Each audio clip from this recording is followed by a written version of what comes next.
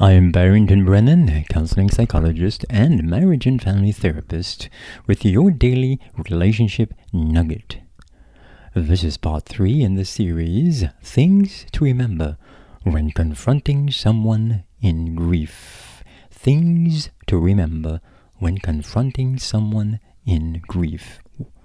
Everyone listening would have known or knows someone who has died, or perhaps at this moment very ill to the point of death. It's very difficult. Many times we have wondering what to say. Would I cause pain? Or sometimes we don't care, or we don't think it's important to know. We're just saying what's on our hearts, and it's wrong. And sometimes we give vague support. Offers of support, as I mentioned in another episode. Let me know when you need my help.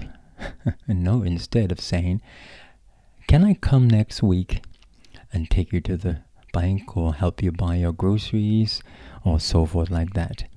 And can I come and help you clean up your apartment? So don't offer vague support, vague offers of support, and don't make judgmental statements.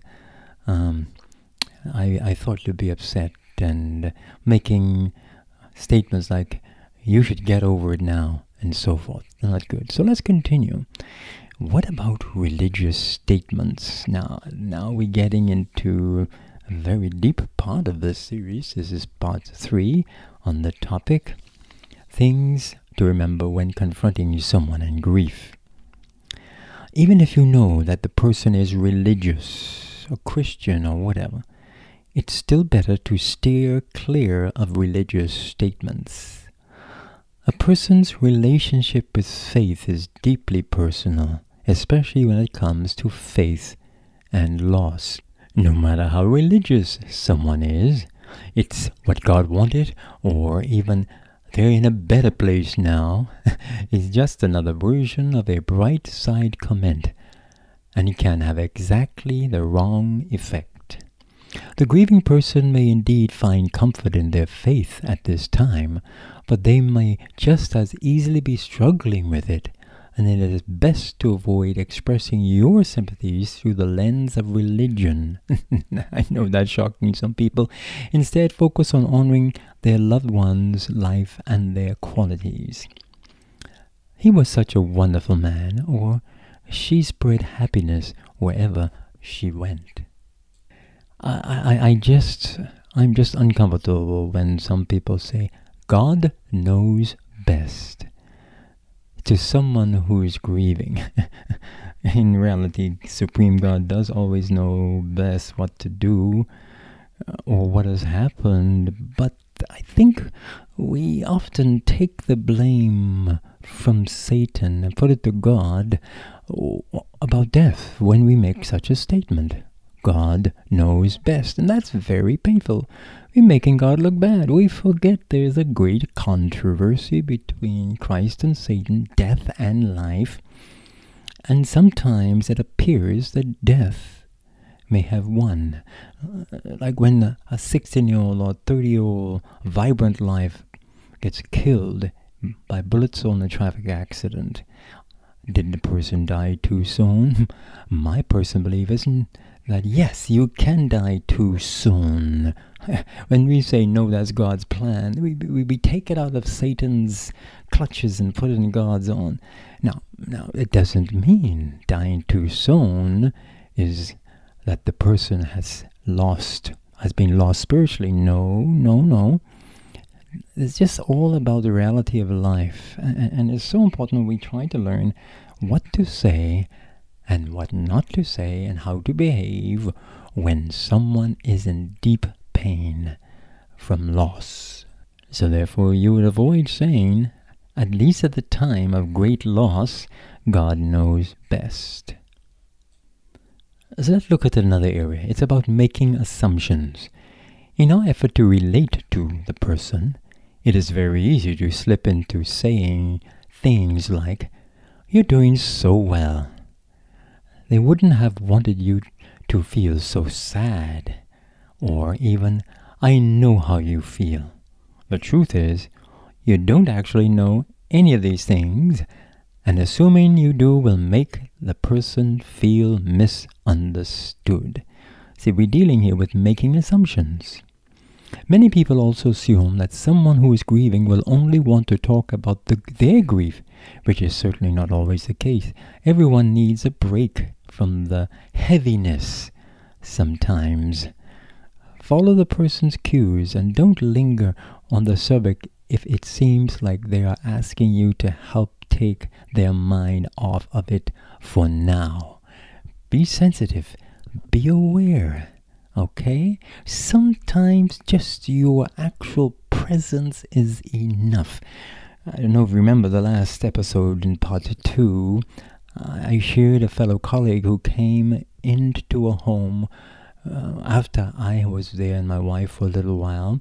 We were just standing there in silence with everyone in shock as they cried, as they whatever. And I thought from my standpoint, not yet being a professional mental health professional yet, but someone training grief, that it would be best I keep quiet after giving all the greetings. But this other colleague came in and he couldn't wait 3 minutes before he had to take out his hymn book and say, let's sing a hymn. And wow, I started boiling inside. I couldn't even sing. I said to myself, could he just read the room and feel the tension? And what is really needed now? Just comfort. A hymn may not be comforting. Talking may not be comforting at that time. Just silence. And I was correct. It really changed the mood. And some people did sing and some didn't sing. But we lost that opportunity to really connect to the one who was mourning. Because he thought this is the best way to do it. So we go in with our canned, planned program. Here, come in, we're going to sing a hymn, we're going to pray, and we go. It doesn't always work that way. Here's another experience of mine. I was visiting a member. This is literally about 30 years ago in the Bahamas, in the hospital. And when I pushed open the door of the person's private hospital room, there were 3 ladies dressed in all white, praying and shouting and screaming, praying to the Lord, they said, for this dear lady. They had their hands on her forehead. My eyes on her eyes, that's the sick person, saw each other. But I didn't go in. I said, let me leave these persons, go visit someone else and come back. I came back in 15 minutes. Another group of people were there praying and screaming and praying. And said, I'll leave again. And I came back. Believe it or not, listeners, another group of people were again, the third group, within half an hour, praying and screaming, be healed to this woman in the hospital bed. I wish the hospital had better rules at the time. So what did I do when I come in? I had to think. When I came in, I went to the lady. She was literally exhausted. She was sweating a little bit because she had just experienced 3 long episodes of praying and screaming and shouting from visitors. What did I do? Do you know I did not pray? She had enough prayer. What would my prayer do at the time other than taking her hands, comforting her, and letting her know that I'm there for her? I did not pray. That's how I felt about it at the time. So let's be caring. Let's be sensitive. Let's be understanding. And so we can know things to do when comforting someone in grief.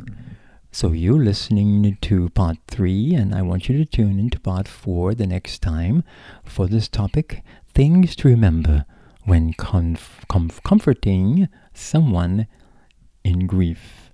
I'm Barrington Brennan, and I'm doing my best to keep a smile on your heart.